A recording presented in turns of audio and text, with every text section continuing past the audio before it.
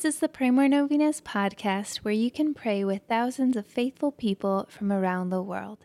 Go to praymorenovenas.com to learn more and get novena reminders delivered to your inbox. Hundreds of thousands of people have already signed up.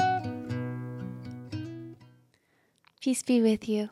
Today let us pray that we will work toward and feel the closeness with Christ that St. Peter enjoyed. Here are the prayers for today, Day 6. In the name of the Father, and of the Son, and of the Holy Spirit, Amen. St. Peter, you are blessed to be able to walk and talk with Christ.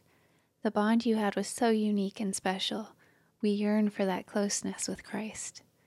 St. Peter and St. Paul, pray for us in our relationship with the Lord.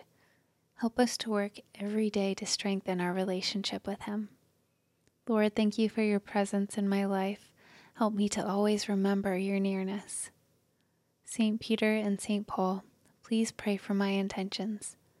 Mention your intentions here. Amen.